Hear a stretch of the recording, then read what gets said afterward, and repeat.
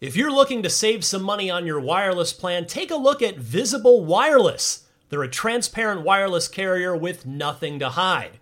If you haven't heard of Visible, well, now you have. They're the wireless carrier that's making wireless visible. It's in the name. Switch to Visible, where you can get a one-line plan with unlimited 5G data powered by Verizon for just $25 a month, taxes and fees included. One-line wireless, just $25 a month with taxes and fees included. That's unlimited 5G data powered by Verizon. Switch now at Visible.com. You shouldn't judge a book by its cover, but you can judge a company by its name, like Visible, the wireless company making wireless visible. Monthly rate on the Visible plan. For data management practices and additional terms, visit Visible.com. Contained herein are the heresies of Radolf Burntwine, erstwhile monk turned traveling medical investigator. Join me as I uncover the blasphemous truth of a plague-ridden world, that ours is not a loving God, and we are not its favored children. The heresies of Radolf Burntwine, coming January 2nd, wherever podcasts are available.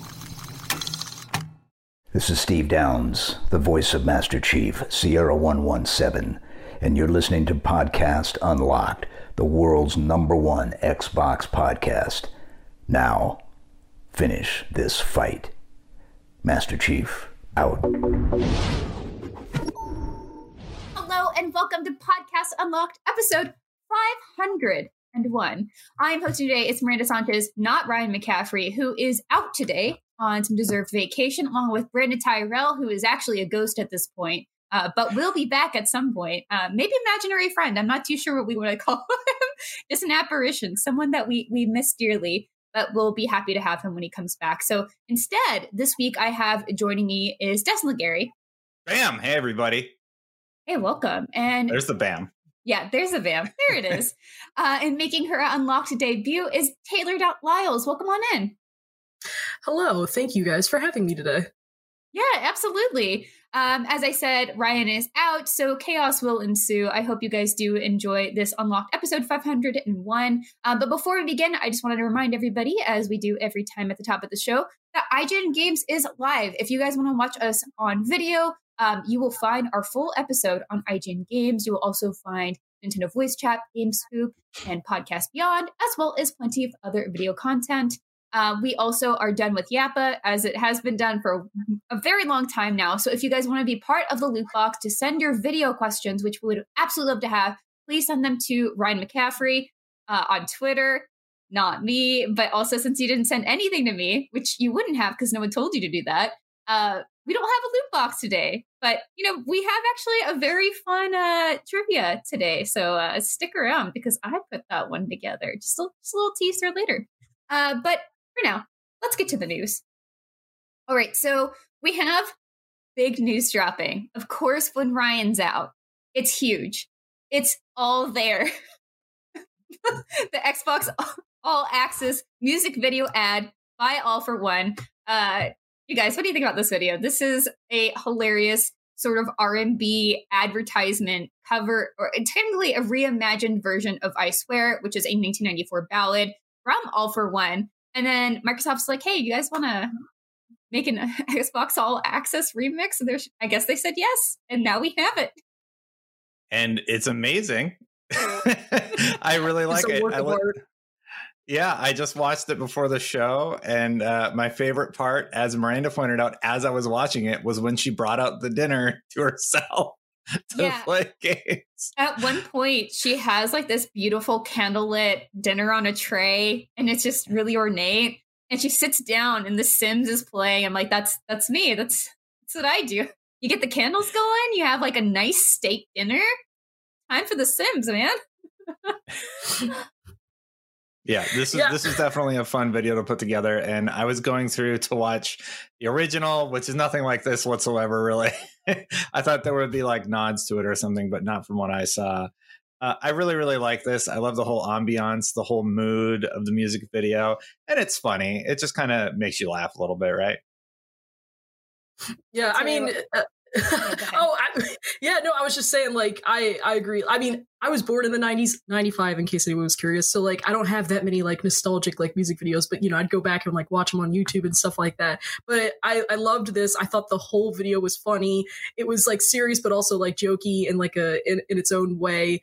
What I really noticed is that I love that Microsoft has very much been embracing kind of like the meme culture that is like their Xbox brand. Like you have the Xbox and chill hashtag, the mini fridge, just like all this stuff that's been happening like the last like several months. I love that they're embracing and really kind of poking fun at the humor that everybody's kind of like having. And they're just like, you know what, let's just run with it and like, let's use it to our marketing advantage. And I hope they keep doing it.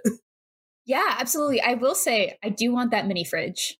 I would very much like that mini fridge. It's so cool. I think one thing to point out here, I mean, not to break down an advertisement music video, but it's kind of cool to see them showcasing the Xbox Series S in this, rather than just the X, because, you know, obviously Series X is like the more powerful, shiny new, but the Series S really has like taken off in a lot of ways. Like even around the office, I've heard people talk about how it's like, you know, I really just wanted to get this for Game Pass. Like maybe I mostly play on PlayStation or mostly play on PC, but you know, sometimes you just want to plop in front of the couch. And yes, you can connect your PC to your TV, but it is a pain and nobody wants to do that. I don't want to do that. So then sometimes you can just get a Series S and like have it as a great entry point. And honestly, I think that just makes a lot of sense for this.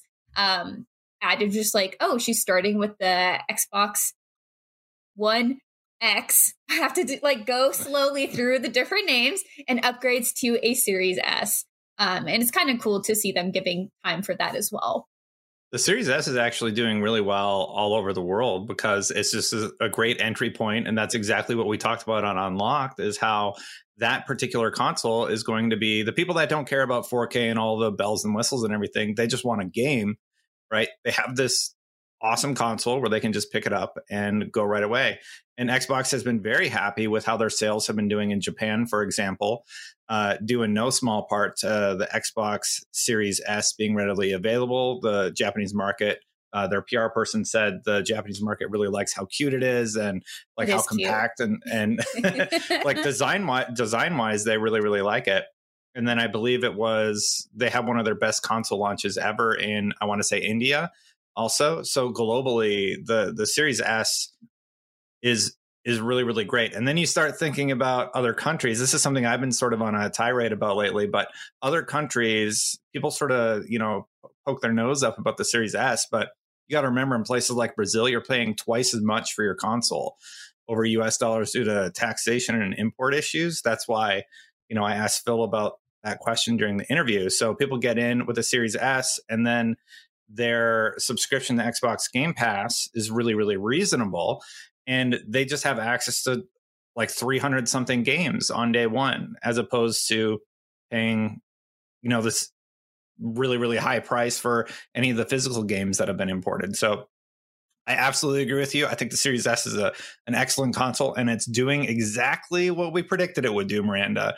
Yes. Speak to a large group of people beyond just like the hardcore audience. Right. And I think that is just such a great point, is that access is a huge thing with games. Like, I think there's a lot of us who are very privileged, especially on our staff, when we're lucky to have all the consoles that we need for work. We can have really nice PCs. But that's not like the reality for a lot of people, is like getting access to games isn't necessarily an easy thing, just because these consoles do get rather expensive. And I appreciate that Microsoft is thinking of that and like getting more ways for people to play. That's like the tag. Anyway, let's talk a little bit about this Xbox Wire post, because this is kind of funny. It says, as gamers begin the next generation of play on Xbox Series X/S, we do so remembering the great experiences we had before with excitement for what's to come. And, oh, oops, I cut this off. No one knows how to navigate. No one knows how to, yes, this is a good line. And no one knows how to navigate the waters of love, loss, and love again than 90s R&B singers. So we thought, what better way to celebrate the reimagining of how you can join Xbox with the all-inclusive offer of Xbox All Access than with 90s R&B sensation All For One reimagining I Swear, their 1994 ballad. And I was like, I mean, that's a choice. And it ends with a question mark. It ends with a question mark. Like. Yeah. Yeah. So it's just, I mean, I realize it's marketing, but it's pretty damn good marketing. It is. Like, there's not enough corniness, but there's enough like subtlety to just be like, we're self-aware that we're like making fun of ourselves, but we're gonna have fun with this anyways, just like you guys are gonna have fun with it. Right. And I think especially, I don't think this is going to go, well, maybe it will. This won't go down as hard for me as that live action Zelda trailer. You guys remember that? Like, it's like Link and Zelda and they're dancing. And yeah, like this is not quite there because I think it's more for the program rather than for a game. That's just like, what is happening here? But it is really cool that they got All for One for this and doing a whole remix on it and not just like, you know, the internal Microsoft cover band, which would also be cool. But this, like, I think just going for that step further, like, wait a second, this is the original band. A quick note on this as well. This is not a new program, and it's not new to Xbox Series S or X. So, I mean, this is a good way, obviously, to get us talking about it. Taylor, exactly as you're saying, the meme culture, just leaning into it and leaning into how this is just kind of a funny way for us to talk about it. So some quick notes on the program. It is $24.99 per month for 24 months with Xbox Game Pass Ultimate included. It's currently available in 12 countries, but the post said there are more countries to come over the next year. Most importantly, though, most important part of this post was it said we should look out for more nostalgic Xbox All Access 90s themed content in the coming days. Great. I really like that fan-made Resident Evil trailer for Lady Dimitrescu. Like, that one was really, really funny. So I hope that they really lean into whatever they're doing. Like, they could do toy commercials, they could do cereal, like you have listed here. But I do want to point out, I think you're underselling Xbox All Access because it is really, really great. Basically, you buy a console, you get the console, you get Game Pass Ultimate, and you only pay $24.99 a month. It's sort of like a cell phone plan. And you don't need a tremendously good credit score because when this was revealed, I believe Matt Kim really dug into it. You need like somewhere in the 600s, I want to say, to get it.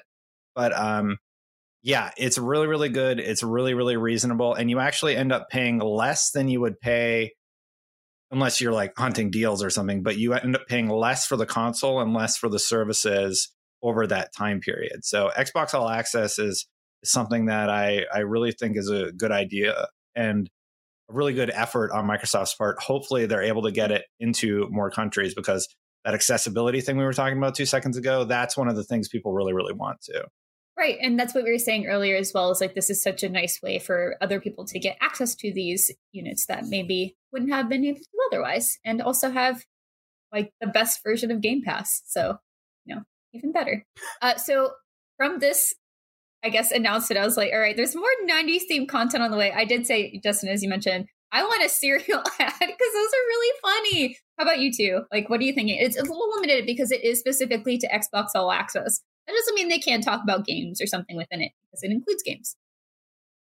Taylor? I mean, if I had to, if I had to think of something, like, I keep thinking back of just, like, all of the, like, kind of, like, you know, like, early 2000s and, like, the 90s, like, video game commercials. And you remember how, like, cheesy and corny and, like, kind of, like, those were. I would love to see them do something similar to it where it's, like, just, like, even if it's, like, a holiday commercial where it's, like, a kid's, like, trying to ask their parent. Like, I keep thinking about those, like, cell phone commercials. There was, I forgot what phone brand it was, but I remember seeing one. They're like, oh yeah, hey dad, could you get me this phone? And like they were like saying like, oh, it costs X amount and there's like unlimited call and unlimited text. Like, what if they did something like that for Xbox All Access? Really kind of like hammer in like, oh, you're doing monthly payments, you're not paying for this all in one sitting, which again I think is why Xbox All Access is great for a lot of people, especially if they have if it's a hard pill to swallow to spend like $300 or $500 on a console in just like one payment, but you have like increments where you pay off monthly. I think that there's so much you can do with just kind of hammering that in, like, hey, you don't need to shell out all this money right now. You can pay it off over time. Right. Yeah. I think that's like a fun idea. I'm just thinking of a bunch of different commercials that we used to watch as like kids. I was like, oh yeah. Mine would definitely be for a toy. And what they could do is they could take characters that are on Xbox Game Pass and, you know, do like cheesy versions of, like, some of them have toys. Like I think there's a Gears toy and a Halo toy, but maybe they get in the Forza car and they drive or something like that. They could have a lot of fun with something like an action figure ad.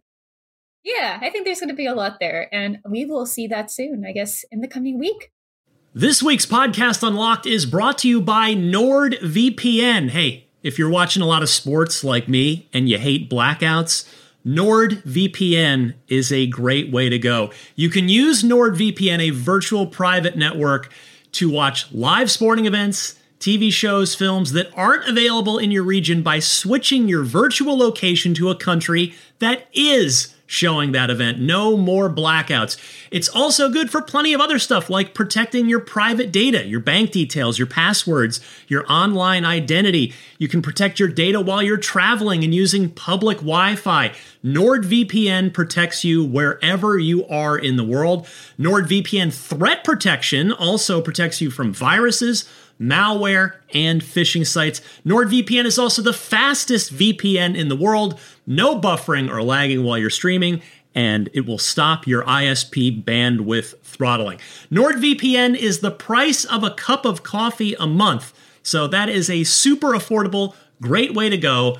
To get the best discount off of your NordVPN plan, go to nordvpn.com/unlocked without the E. That's nordvpn.com/UNLOCKD, and that'll give you 4 extra months on the 2-year plan. And best of all, there's no risk with Nord's 30-day money-back guarantee. nordvpn.com/unlocked without the E.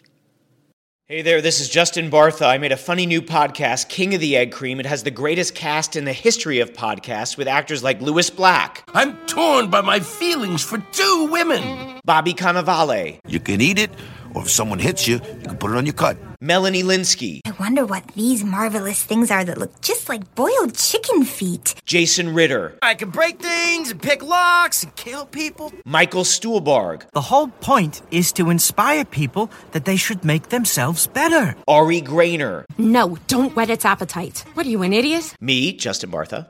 That's not just any egg cream, that's a Lemke's special. And all narrated by the hilarious Richard Kind. This is the story of Harry Dalowitz and how he rose from nothing to become New York's King of the Egg Cream. So if you like funny true stories, come listen to King of the Egg Cream, available wherever you get your podcasts. Now, let's get to another important thing that happened. Maybe you caught this, episode 500 of Unlocked. We had Phil Spencer on. We had a fantastic interview. Of course, during that interview, we were just like, stick to the questions. We gotta go. We gotta get as much time as we can to talk to Phil Spencer and get his thoughts on things. Now we have a quick second to break it down. And Taylor, I want to throw to you because you got to listen. You know, Des and I were in the interview, like talking to Phil. But I wanted to hear your thoughts on like what were the most notable things from that interview for you? Yeah, I mean, the one biggest takeaway that I took from it was just like there was a possibility that there could be like an Xbox hardware roadmap like down the road. I think it really speaks to the fact that Xbox is definitely going in a different direction compared to the other companies like Nintendo and Sony on how they want to make hardware and like what kind of hardware model refreshes they want to do. And even it's pretty obvious right now with just like the Series S and the Series X that, you know, they're catering to 2 totally different people, but at the same time too, because they're doing that, it definitely opens up the opportunity for saying like, okay, so there's kind of an Xbox for just about everyone right now. So again, if you don't care about like 4K, if you don't care about having physical media, you know, you can get yourself a Series S and you won't feel like you're necessarily missing out entirely on everything because you still have Game Pass, you'll still have access to games, just even though it's just like on a digital and you don't have that option to have physical or digital. Whereas with like the Series X, if you want more of that flagship model experience, there is that option right there. But at the same time too, I know that they're definitely trying to expand their Xbox ecosystem. They want to put themselves on like streaming sticks and like smart TVs and all that stuff. But I think it's interesting that they're not necessarily ruling out entirely on hardware and the possibility that they could do more hardware in this generation or just like future generations down the road, I think is very, really speaks to the fact that like, even though they want to expand in different ways that's outside of the hardware experience, they still want to maintain that the Xbox hardware is going to be like the flagship experience. Right, absolutely. And I think something that sticks with me in regards to what you're saying there was how Phil Spencer said a few years ago, I guess just before console launches came out, that they see their main competition as like companies like Google and Amazon and things, not necessarily like Nintendo and other like game console manufacturers. It's not just like publishing games. It's not just consoles. It's going beyond that. Like how can they like push forward and see other competitive realms? And I think, you know, as you were saying, like they're really looking for like, what can we do with the cloud? And we just keep hearing more and more about like cloud things. We just put up a review on the cloud as well, or cloud gaming for Xbox. And it's like, it's a start. I think there is still some like stability issues, but it's just a start. And like the fact that it works so well, and I know Destin, you've spent some time with it, is good. It's, again, as you said, Taylor, not a replacement, but it is a realm that could be really interesting. Yeah, no, I want to echo that. I just wanted to echo that. I mean, because like I know a lot of people when they think of like Amazon and like Google in the gaming context, they're not necessarily thinking about the fact that like, oh, well, Stadia is, it's not like any PlayStation or anything like that. But again, it's not even thinking about that. Like if you think of the big picture of like what Google and Amazon are, like they're reaching so many different people, even if it's not in a gaming context, but the fact that they are reaching so many different people in a different context. And I was like, see, that's what Xbox wants to do. They're thinking outside of the box. Like, of course, they still want to focus on like the exclusives. They want to focus on making sure that people who own Xbox hardware are still satisfied. But at the same time, too, they're also like, okay, what do we need to do to get it to more people? What do we have to do to integrate this in everyday hardware? Because again, Xbox is all about like the experience, but also they want to focus more on like, how can we get more people playing our stuff without having them to say, you know what, you need to buy an Xbox console to experience that. And I think that's smart. Right. It's like thinking outside of the box, but within the context of games. And that's something that Phil also mentioned about how forward thinking he is with everything, but also reflecting. When we asked him to reflect, I was like, hey, could you also like take a step back and look at the past for a second? About how things like with the TV announcement with Xbox One obviously was a huge mistake. And listening, that's like, okay, people who play games want games on their consoles. How can we keep giving people more ways to play their games and get to access to their games? Which is, I think, of course, a huge topic we've had today is just how do you access Xbox games and how can you do it more innovative ways in the future? And so, Taylor, absolutely. I think that is definitely a key theme for Xbox going forward. But Destin, what was a big takeaway for you? Yeah, well, just elaborating on your point really quick, I do agree. And I think that when we're all picking up our controllers and our smart TVs just have an Xbox app integrated, people are really going to wake up to just how big the potential of xCloud and these Xbox cloud gaming services are, especially with the television integration. That's like a huge market that's untapped. Xbox has really been thinking about moving beyond just the idea of a console and providing these services. And it's good that they hired Kim Swift and a lot of the people who worked at Google, because Google was actually getting pretty close to having something really sweet. And then they just kind of seemed to abandon it. But all that research is still done, and they can sort of grab those people and continue where they left off. A lot of people laugh about cloud gaming right now. I think in 5 years, the laughter is going to stop, and it's going to be a serious competitor in the space once they figure out latency, once they figure out how to make these services even better than they currently are. I think a lot of people have woken up, especially in the last few weeks, when they're able to just play it in their browser, no download. You wait a few seconds and you're playing a game running off a Series X hardware, streamed to your computer. It works really well for games that don't require precise input, like RPGs. I always use Octopath Traveler is one that you're not going to need precise input for because it's just turn-based, right? Anyway, going back to the interview, the biggest thing that I saw resonate with the community was when I asked about localization for other territories. That resonated with a lot of people. Game Pass is currently available in 41 countries. I don't believe it's in China yet on their list. And then a lot of those other countries are still waiting for other services like Xbox All Access, like the Microsoft Rewards program, where you can just do like searches every day and then earn points to basically pay for your Game Pass every month. So Microsoft rewards you for being in their wheelhouse, so to speak, with basically money. Hey, use all of our stuff and we'll give you money. So you earn points towards your subscription. And in countries where everything is twice as expensive and you don't have as much cash, that goes a really, really long way. So just seeing the community quote tweet me and talk about that particular question, which I actually asked IGN Brazil, hey, if you could ask Phil one question, what would you ask? They'd be like, ask about localization, because it's a big topic. It is a huge conversation going on in the community. We did get a little bit of criticism for the interview because people felt like, maybe somebody asked more questions or something like that. But anyway, I want to pull back the curtain for just a second. We all had a very specific goal going into that interview. We were all in agreement. We all had a set number of questions, and that didn't happen. If it came off rigid at all, It's just because we're trying to hit all of our points. So I did want to address that and sort of like give a production note. We talked about it ahead of time. We knew what we were doing going in. I don't think any of the talent felt weird or anything. Oh, no. I think also with having pros. 3 people doing an interview, that's really difficult with one person on a show. You can do that. And I think usually when it's, I guess, more prepped ahead of time, even with the person you're interviewing, it can be easier, but that's not how we did it. We just said, okay, we're going on this. Hey, Phil, you're here. Welcome. Let's ask you a bunch of questions. And so at the end of the day, like, yes, we could have had some banter, and all of our interview styles are different as well. Like, I don't want to get too into the weeds of like how interviewing works in journalism and stuff. But as far as that goes, like for me, I'm very conversational. And so whenever like I was like, I got to cut off my conversation so we can just keep asking questions. So I was scared about time. Yeah. So my producer brain's like, are we going to run out of time? And it's really, really fun. I had a great time. It was just great getting to talk to Phil and talk to Phil with the crew. You know, it felt like he was part of the Unlock group, and then we were able to just hit him with questions for an hour and a half or however long it was. It was really fun. So on a personal brings a tear to my eye.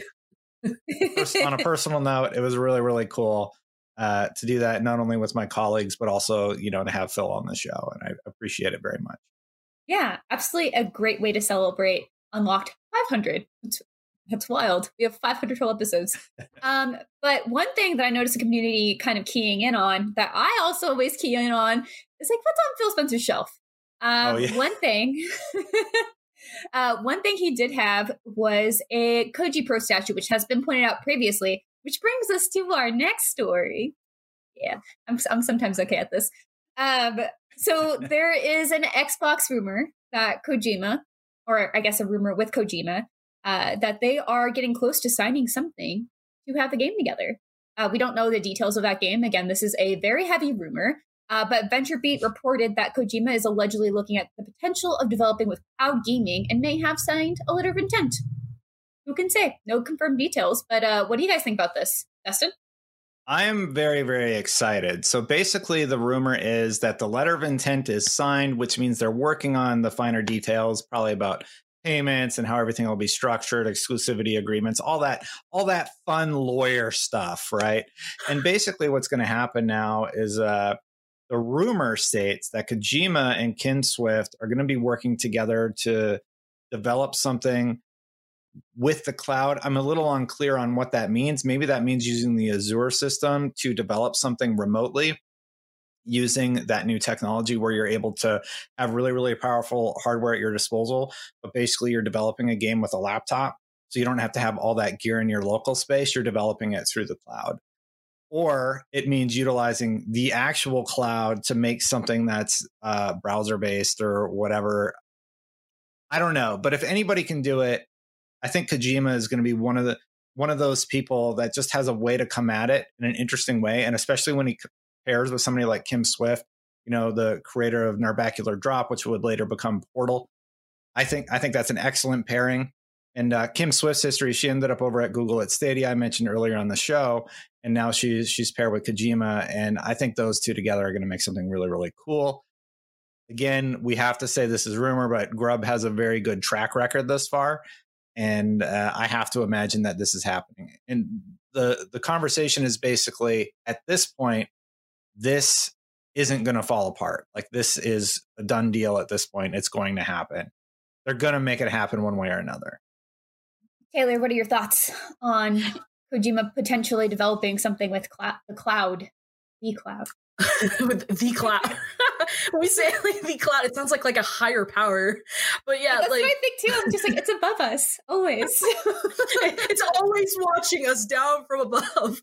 I mean, I would to like what Dustin said earlier. I think, you know, I'm wondering if they're just going to develop it like straight through the cloud. I feel that Microsoft and just like Xbox as a whole is definitely trying to focus more on just like Xbox cloud gaming. I'm curious to see like how that would work. And, you know, even if it was like just like a straight up, just like a cloud game, I think it would be cool. I mean, you know, especially if we think about just like how much storage like requires from a lot of these like newer titles that are how limited the storage expansion is. And like, yes, you can buy the 1 terabyte Seagate expansion card, but it's a little expensive.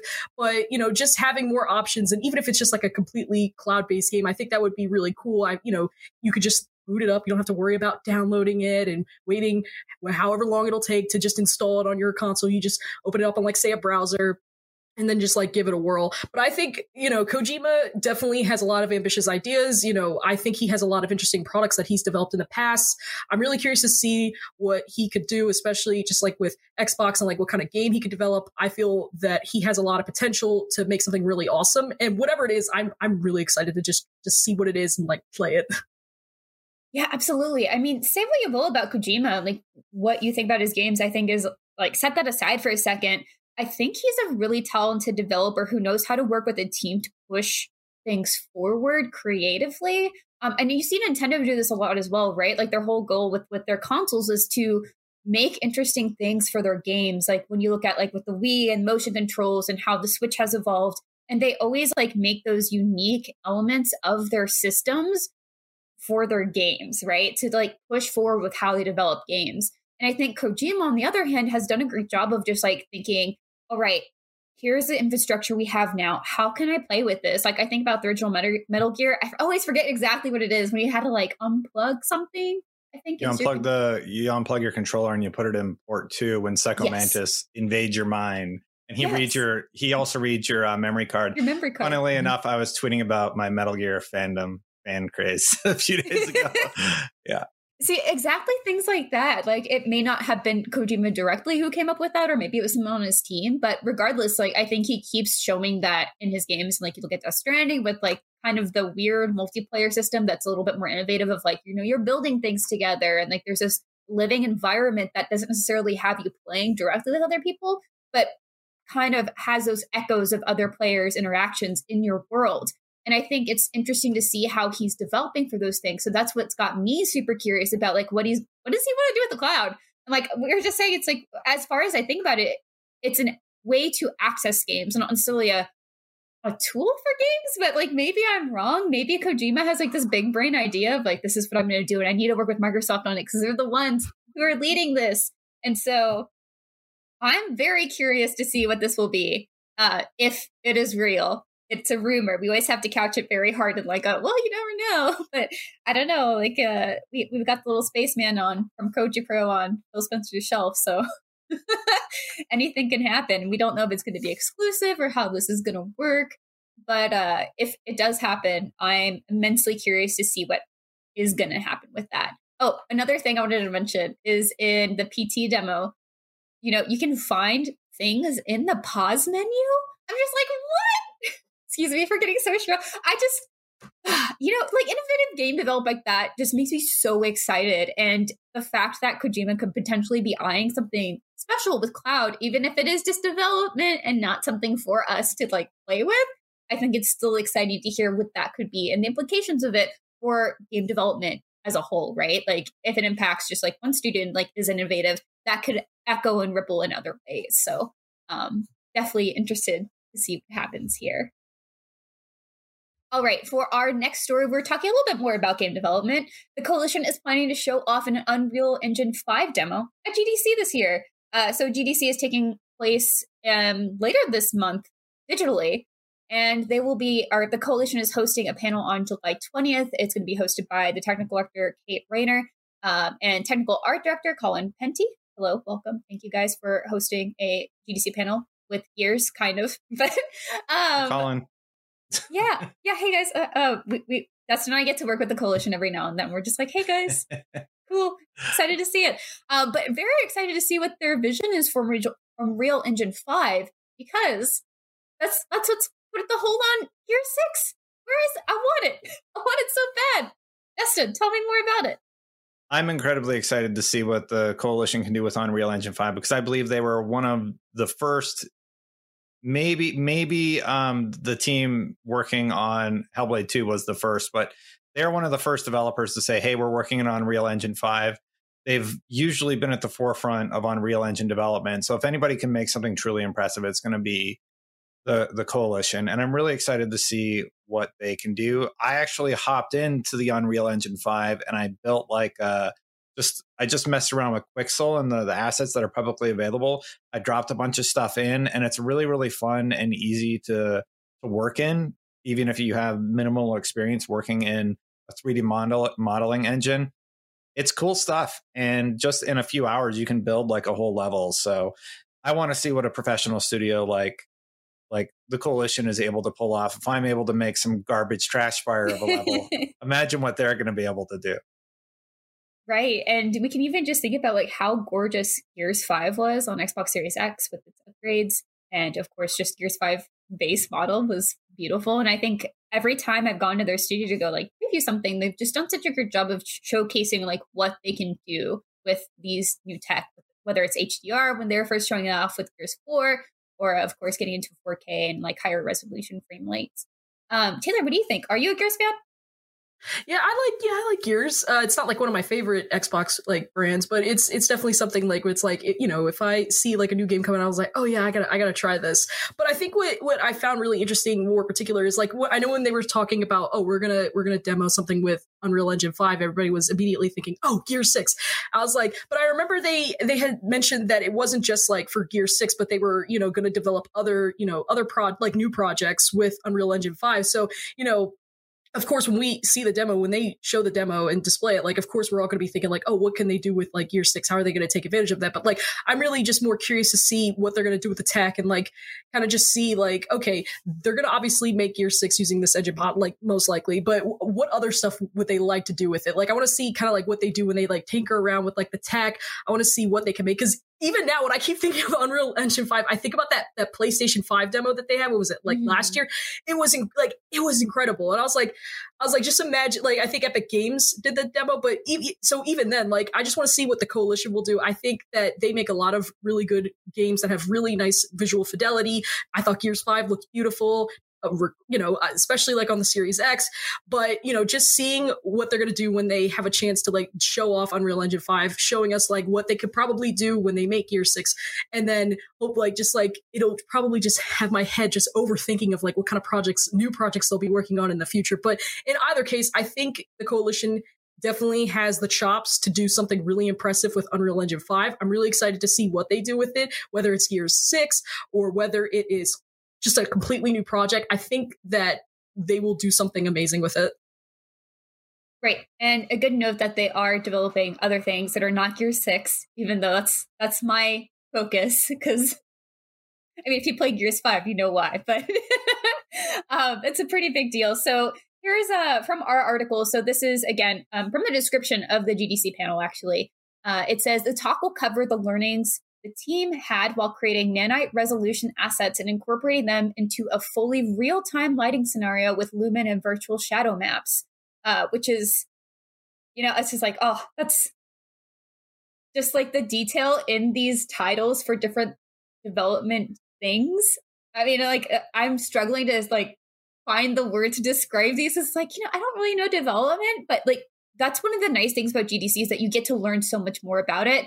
And it's also intended for people who want to know about like sneak peek behind next gen game workflows and visuals, which honestly, it's like, that's really interesting to me. I want to know how they're developing, because for a long time when I was thinking about next gen, I was just like, okay, how do they make this better? Because like, if you get a really beautiful 4K game that's just running at crazy high frame rates, it's like, all right, but what do you do next?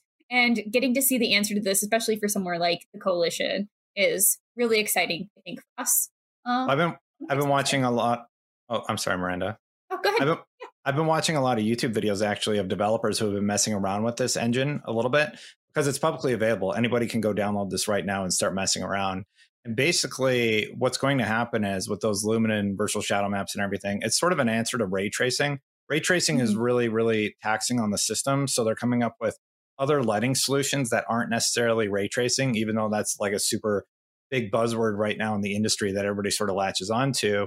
They're working to make things less intense, but still have the same visual results. So you can drag a light source around the room and have real-time shadows cast without, being super taxing on the system. And then you can have these super high resolution models, and then you can have a whole bunch of them.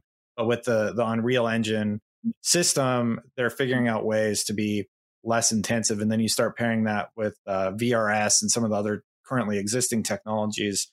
It means we're going to get prettier assets more often that are just populating a scene and nanite resolution, and not exactly taxing that. your system. Yeah, it's and really cool stuff. That's one of the reasons I'm so grateful to have you and Taylor on, because you both can explain these technical terms that I'm not familiar with. But again, that's one of the nice things about learning about these, and of course events like GDC and developers who take the time to explain like what exactly is going on with next gen development, because it is a lot of very smart people telling us about really cool things about our games. Okay, let's go into our next story, which is not all about development. It's actually about theft. So, Taylor, can you tell us a story about how $10 million in Xbox gift cards got stolen from Microsoft? Yeah, so I wrote the story last week. I think I saw it on Bloomberg did the report, and basically they just kind of delved deep into like what happened when this former employee, he was employed at Microsoft for a couple years. I can't remember off the top of my head, but basically he was like a junior engineer who was like basically trying to like test like the payment system on like the Microsoft store and things like that. So when he would go in and like do like a dummy kind of like code or whatever, it generated an actual code for like a gift card to the Xbox store. So when he realized that there was like this glitch in the system, he didn't tell his managers, he didn't say anything to his higher ups. He was just like, I'm going to use this and I'm just going to generate and just like, he like basically, I don't want to say counterfeit, but like to me, when I kept thinking about it, it's like he's printing money, but like digitally. So eventually he figured this out, and then he started, kind of like selling them. I think he was selling them on like third-party websites for like, I think up to like half or 60% of the price of what they usually retail for. And he was also using like Bitcoin to kind of try to transfer the funds, and then would lie on like tax forms and say like, oh yeah, all this Bitcoin I got, it was from like a family friend or like a relative or something. And obviously eventually he did get caught, but the fact that I think it was like within like less than like 8 months or something, he had millions of dollars just like in his possession, because he's like, oh yeah, I'm just gonna just sell up all these cards and stuff. But I just thought it was just so weird. Like obviously it changed his life, and I keep thinking about it. I'm just like, I don't know why he thought that he could just get away with this. And I remember he was even using test email accounts from like that his colleagues that were associated with his other colleagues. So like like he just kept making all of these really, I mean, first off, he made the dumb decision of stealing from a company, let alone from Microsoft. And the fact that he was basically transferring this money into his bank account, he was, investing in Bitcoin to try to hide that money. He was basically indirectly looping in his other colleagues by using like their test email accounts to try to generate more of these. It was wild. The more I read it, I was just like, why did he do this? You work at Microsoft, dude. Why are you stealing from Microsoft? It just, the bug itself is just wild. But the fact that like he saw this and he didn't first to think, maybe I should tell my manager about this. He's just like, nope, I'm just gonna make fake transactions to generate these codes, and then I'll have all these codes and I'm just gonna sell them and then just make more money. That just I was just like, why would you do this? Oh my goodness, what a wild story. Dustin, what did you think about it when you saw it? Yeah, like after $1 million, you'd think you'd be like, nah, I'm good. But he just like, let's keep going, I guess.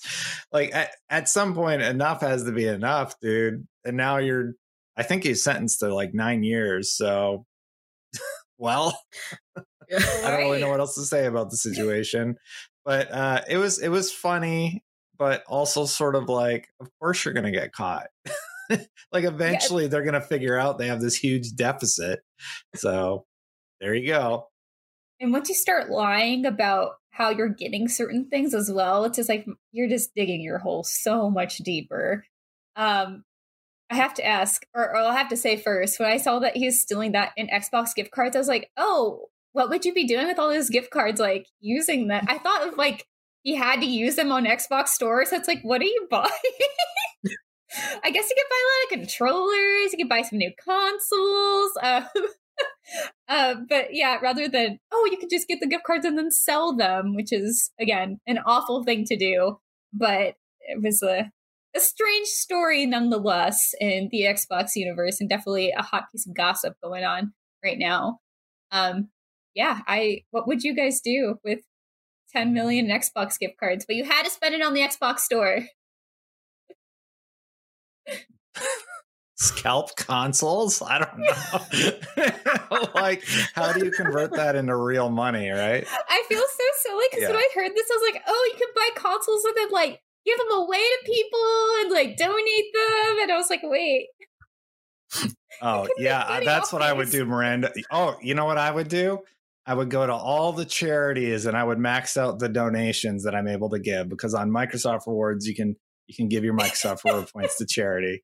Like after 1 million, I'm good. So yeah, give the other 9 million to charity. Yeah, and I double checked. Like he was selling them to like codes to a third party website, and like the discounted rate, it was like up to 55% off, and like he had roughly 2.8 million in Bitcoin in his bank and investment accounts. I was like, that is so much money. How many laws you broke? But I mean, if I had to think of what would I use all that money for, Xbox gift cards, I probably would say, I don't know, buy some like Fortnite V-Bucks, and then probably use that to just buy like a bunch of consoles. Maybe I would just like gift a console to like every person I know, be like, oh, hey, mom, like be like Oprah, you get an Xbox, you get an Xbox, you get an Xbox. But I'd probably also go to like hit up that Xbox Design Lab, make me a nice little custom controller. Yeah, get me some nice controllers. I don't know. I also didn't think about how you could apply this to in-game transactions as well. Like you'd have every skin you ever wanted. You get all of them. And then maybe give them to your friends. I don't support those systems, Miranda. Destiny, you don't buy stuff in Destiny? Nope. Is that what you're saying? Never spent a cent in Destiny 2. No. I buy the season passes, but I haven't spent a cent in the store. I bought so many ornaments. What? You don't want to look cool? Anyway. Yeah. No, I fell for it in Destiny 1, and in Destiny 2, I'm like, I don't like these systems. Now they're propagating like all games, so I don't buy stuff in games anymore. No, that's absolutely fair. Anyway, there's that. Let's talk about another silly story. I left like some of the fun stuff for the end. Hopefully you think this is fun. Oh goodness. So Apex Legends was hacked by people who are mad about hacking in Titanfall 1. So this is again very silly. So some hackers said, "Hey, what? You guys aren't taking care of Titanfall, the original, not even Titanfall 2, the original Titanfall. People are still playing." And so they said, "Hey, let's go hack Apex Legends so we can make a big stink about it." So they hacked certain playlists on PC and added messaging and text about how there's hacking in Titanfall 1 and that it needs to be changed. They wrote like advertisements for a website called SaveTitanfall.com, and chaos ensued. So like, why is this showing up? Of course, Respawn did address the hacks and assured everybody that no information was taken, like nothing actually bad on the user side was implemented. It's just that there was this very weird advertising campaign for awareness in hacking in Titanfall 1 by hacking Apex Legends. Does this make any sense to you guys, Taylor, Destin? It makes sense. I didn't really think it was funny because it happened over July 4th weekend, which means a bunch of developers have to like come into the office and deal with this hacker. And who knows what parts of their system were compromised. So now they have to plug these security holes.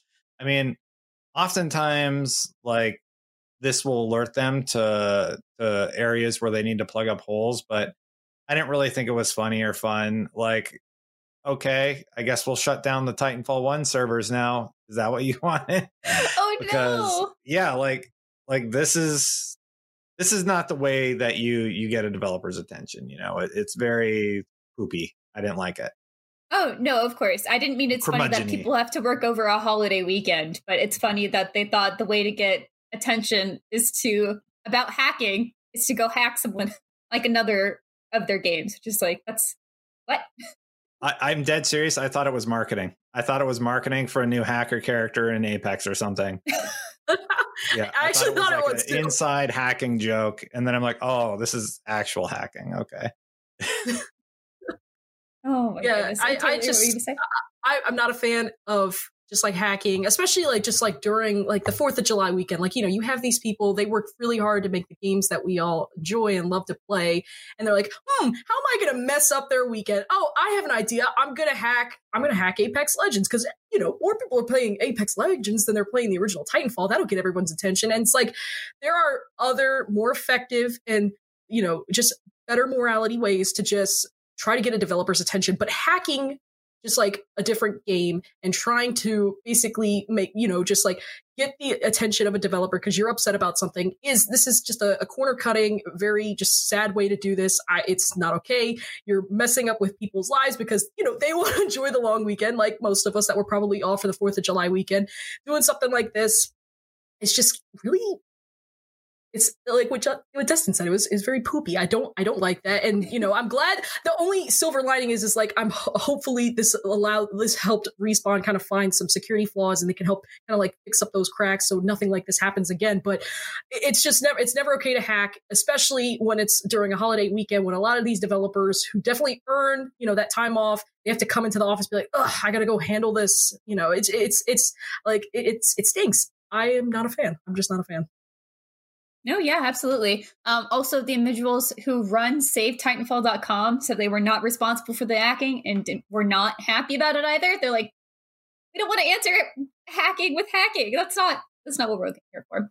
But yeah, so that's what happened over the weekend, at least for the big news. And that kind of just brings us to the end of our news segment. So thank you guys for talking about the news. Of course, there's not a ton going on right now, but hopefully we do get more in the coming weeks for Xbox news. We're also skipping Loot Box today because, again, I do not have access to those. However, we are not skipping Unlock Block Trivia because I said so. Surprise, Ryan. So I'm actually not playing, but I did write trivia. This is my first time writing trivia for Taylor and Destin, so I hope you guys appreciate this. This is not counting toward any points, but if it was, I would give all the points to myself that you guys earned because I want to win this year. But, it's fair. No, Taylor, don't give me that face. It is fair. I'm keeping up, Miranda. I'm right on the tail. Yeah, stop. Go away. Anyway, if you guys have not tuned in before, Unlock Box Trivia is a time where we are tested on some very cool Xbox trivia supplied by you guys, the fans. So thank you guys so much for supplying trivia. And if you could please continue to send those to Ryan, that would be fantastic. And if you could send more about Fusion Frenzy, that would also be fantastic. So I will get them. So for this week's, I have a very special one that does not count for points. It is, which of these party games was not on the original Xbox? We have A, Nickelodeon Party Blast, B, Kung Fu Chaos, C, Disney's Party, or D, Shrek Super Party. So I wrote this because I like party games, and these were kind of games that I played as a kid. So these are all real games, but one of these is not on the original Xbox. Which was it? Destin, we're going to you first. Well, now I know Miranda likes to party, so we need to do like an unlocked party game show or something. I'll say A, Nickelodeon Party Blast. It sounds made up. Okay. Taylor, do you have a guess? Yeah, I was going to say C, Disney's Party, because I was just like thinking about that. I was like, that sounds so... it sounds like a fake name. I was like, there's no way that game is real. There's no way. They're all real. The surprise is they're all real. All right. Yeah, I just said that. I will say, no, that's fair. So A, Nickelodeon Party Blast. That is a game that was on Xbox. I had it. It is very much like Fusion Frenzy. You can play as Invader Zim, SpongeBob, Rugrats, and other characters, and a bunch of really great mini games. Loved it. Kung Fu Cast, actually never played that one. But I've heard of that Disney's Party is the correct answer here. Because that's usually what I pick. So if you knew me, you would know. Good job, Taylor. Good job, Taylor. So Disney's Party was actually a game on the GameCube, and I believe on the Game Boy Advance as well. And that was one that I played a lot. It was one of the games I played mostly on my GameCube, which is very silly. And you play as different Disney characters going around another sort of board map with a bunch of mini games. And then Shrek Super Party is kind of terrifying. I hope you look it up if you like Shrek, because I love Shrek. It's wild. Yeah. Did you guys ever play the Shrek game on the Xbox? No. I think it was an Xbox Shrek game. The only Shrek I played was in Dark Souls. But oh goodness. Okay, let's just wrap up this episode. I apologize, y'all. This is great. Thank you guys so much for joining me. Destin, what do you have going on? What do you want to plug? Not a lot, honestly. Like, it's sort of a slow week, so a lot of just making sure videos are ready to go on IGN. I think we have a Doom performance review from Michael coming out very, very soon, so keep an eye out for that. And then I mean, if you want to watch my vlogs, you can do that, youtube.com/the channel. And otherwise, yeah, just keep it locked on IGN and IGN Games for performance reviews and whatever else we got coming. I'm tired today. Whatever else is happening. Thank you, Dustin, for that enthusiastic outro. Taylor, where can everyone find you and what are you up to? Yeah, I'm not up to anything much. I mean, I've got a couple features and just some other stuff I'm working on, editing a couple reviews for the tech section so that they would love to be published on IGN very, very soon. But if anybody wants to find me and find my really goofy, zesty takes, you can follow me on Twitter at TayNixter. But for everything else, like game and stuff like that, please go to IGN, especially go to IGN Games. If you love our stuff, just go. I don't even need to explain, just go. And if you're already there, thank you. You might be there already. That'd be so cool. Hey, welcome. Welcome to IGN Games. If you're there. If everyone else is listening elsewhere, that message wasn't for you. Anyway, you can follow me at HavocRose, and that's Havoc with a K on Twitch, Twitter, Instagram, wherever you may go. Right now on IGN, I am working on a game review for an indie game, so that'll be up later this week. Hopefully, no, it's not. It's probably not later this week. It's probably next week. But we will see what happens with that. We also have plenty of games we're covering on the guides team, so please definitely check out our guides for anything you need with game help. There's always help for you on IGN Guides. That's all I've got for this very weird, chaotic episode. I'm so sorry, Ryan. And I hope you guys all enjoyed our goofy episode of 501, Bringing It Unlocked. So for Destin, for Taylor, and for our producer, Alan, I'm Marina Sanchez. Thank you so much for listening, and we will see you next week when Ryan is back. Bye, everybody.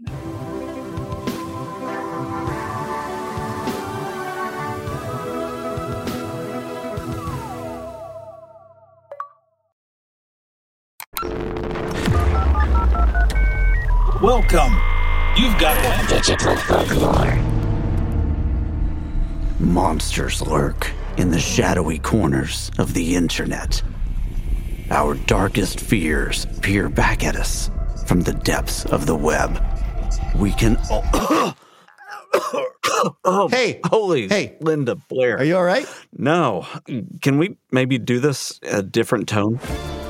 Hey there, I'm Perry Carpenter. And I'm Mason Amadeus. On our podcast, Digital Folklore, we explore monsters, memes, and everything in between. Looking at our digital expressions through the lens of folklore, we break down the stories and communities we create online. And we try to make it a lot of fun.